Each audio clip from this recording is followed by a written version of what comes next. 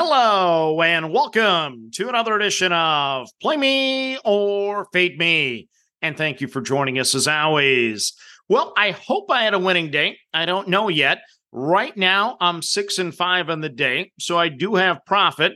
But for me, I have one play still pending, and that's the over between USC and Stanford.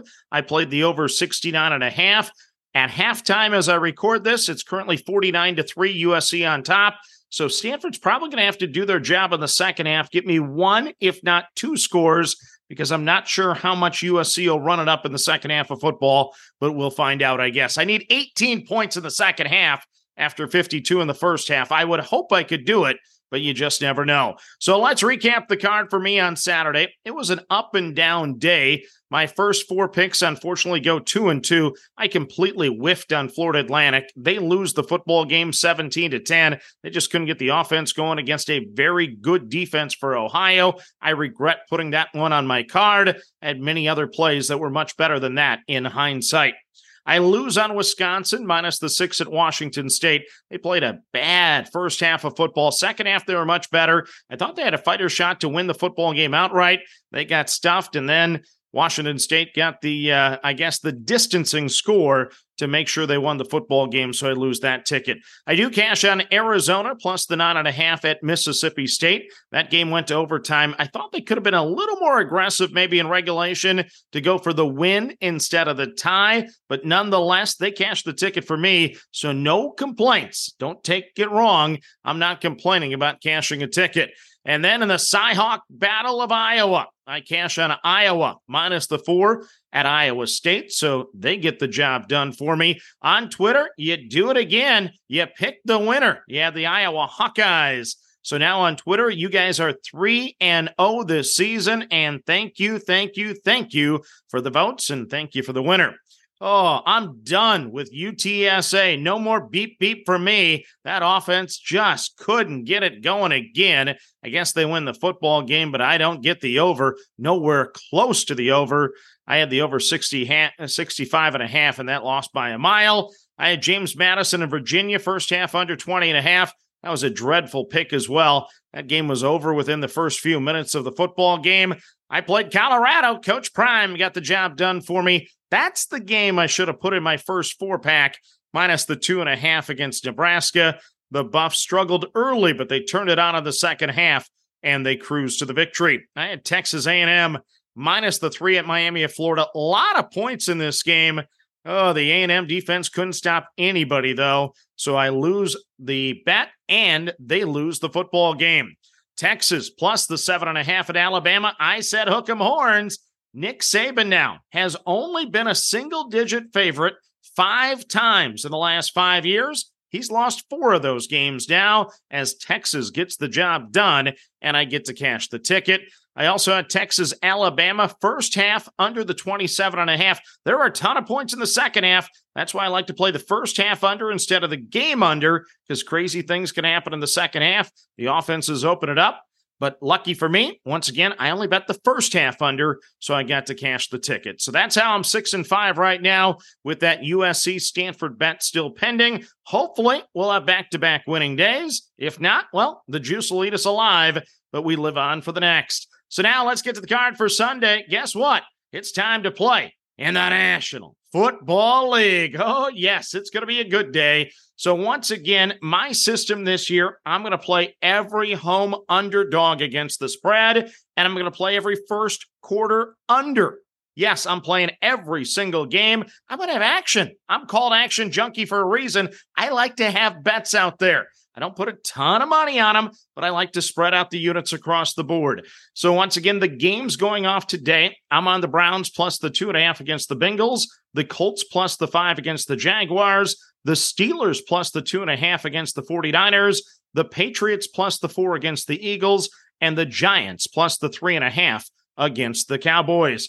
First quarter unders, well, I gave you the entire card earlier this week. I'm playing first quarter under. That's all you need to know. You can go back to the podcast, I believe, on Wednesday, and it shows all the numbers. But now, I'm adding 4 more picks here to the card today, and we start with the Tennessee Titans, plus the 3 at the New Orleans Saints. So if Mike Vrabel were coaching the Saints, I would be on New Orleans in this game. I regard Vrabel in high regard. He is 22-9-1 against the spread as an underdog of 3 or more points. The Saints have an excellent D, but I expect Ryan Tannehill, Derrick Henry, and DeAndre Hopkins to make some noise and potentially spoil Derek Carr's debut with the Saints. Derek Carr is just 17-29-1 against the spread as the favorite, so I'm going to grab the 3 here. I'm on the Tennessee Titans plus the 3 at the New Orleans Saints. Play number 2 on the card for me, it's the Atlanta Falcons minus the 3.5 against the Carolina Panthers. So these two division rivals both finished 7-10 last year and split the season series. The Falcons won 37-34 in overtime at home. Meanwhile, the Panthers won 25-15 at home as well. How about this for a stat? Since 2003, quarterbacks drafted number 1 overall are 0-13-1 straight up and just 1-13 against the spread. The Panthers were actually 7-9 last year, so they had to trade into the top spot to land Bryce Young, but I'm going to stick with that stat here. The Falcons have some good young talent on offense. I expect them to be catching a rookie quarterback and a new head coach at the right time, so I'm going to back Atlanta minus the 3.5 over Carolina. Next up on the card, it's the Baltimore Ravens minus the 9.5 against the Houston Texans. Yeah, I can't talk tonight, I guess. Another new QB and coach for the Texans. 9.5 we know is a big number, but let's remember the average margin of victory last year in the NFL was 9.7 points, and the Texans lost by double digits 7 different times. I like Lamar, and I like the Ravens to pull away in the second half for the cover, so I'm going to back Baltimore minus the 9.5 over the Texans.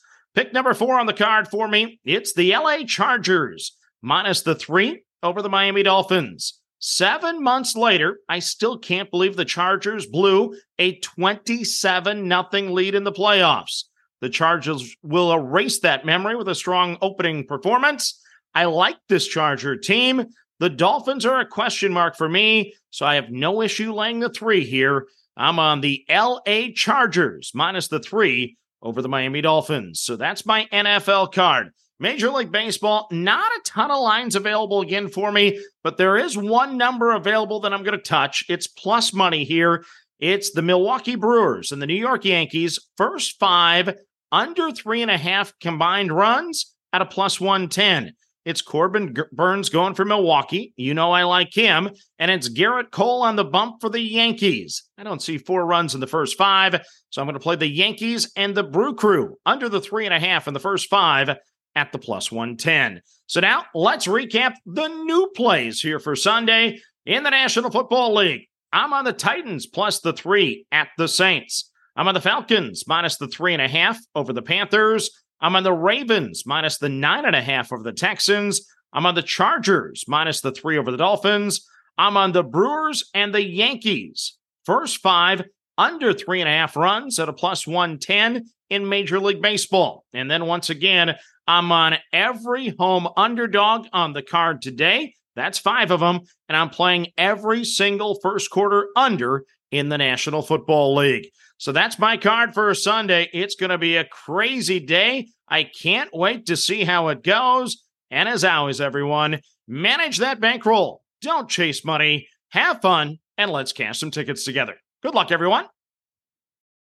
For the ones who work hard to ensure their crew can always go the extra mile, and the ones who get in early so everyone can go home on time, there's Grainger, offering professional-grade supplies backed by product experts so you can quickly and easily find what you need. Plus, you can count on access to a committed team ready to go the extra mile for you. Call, click Grainger.com, or just stop by. Grainger, for the ones who get it done.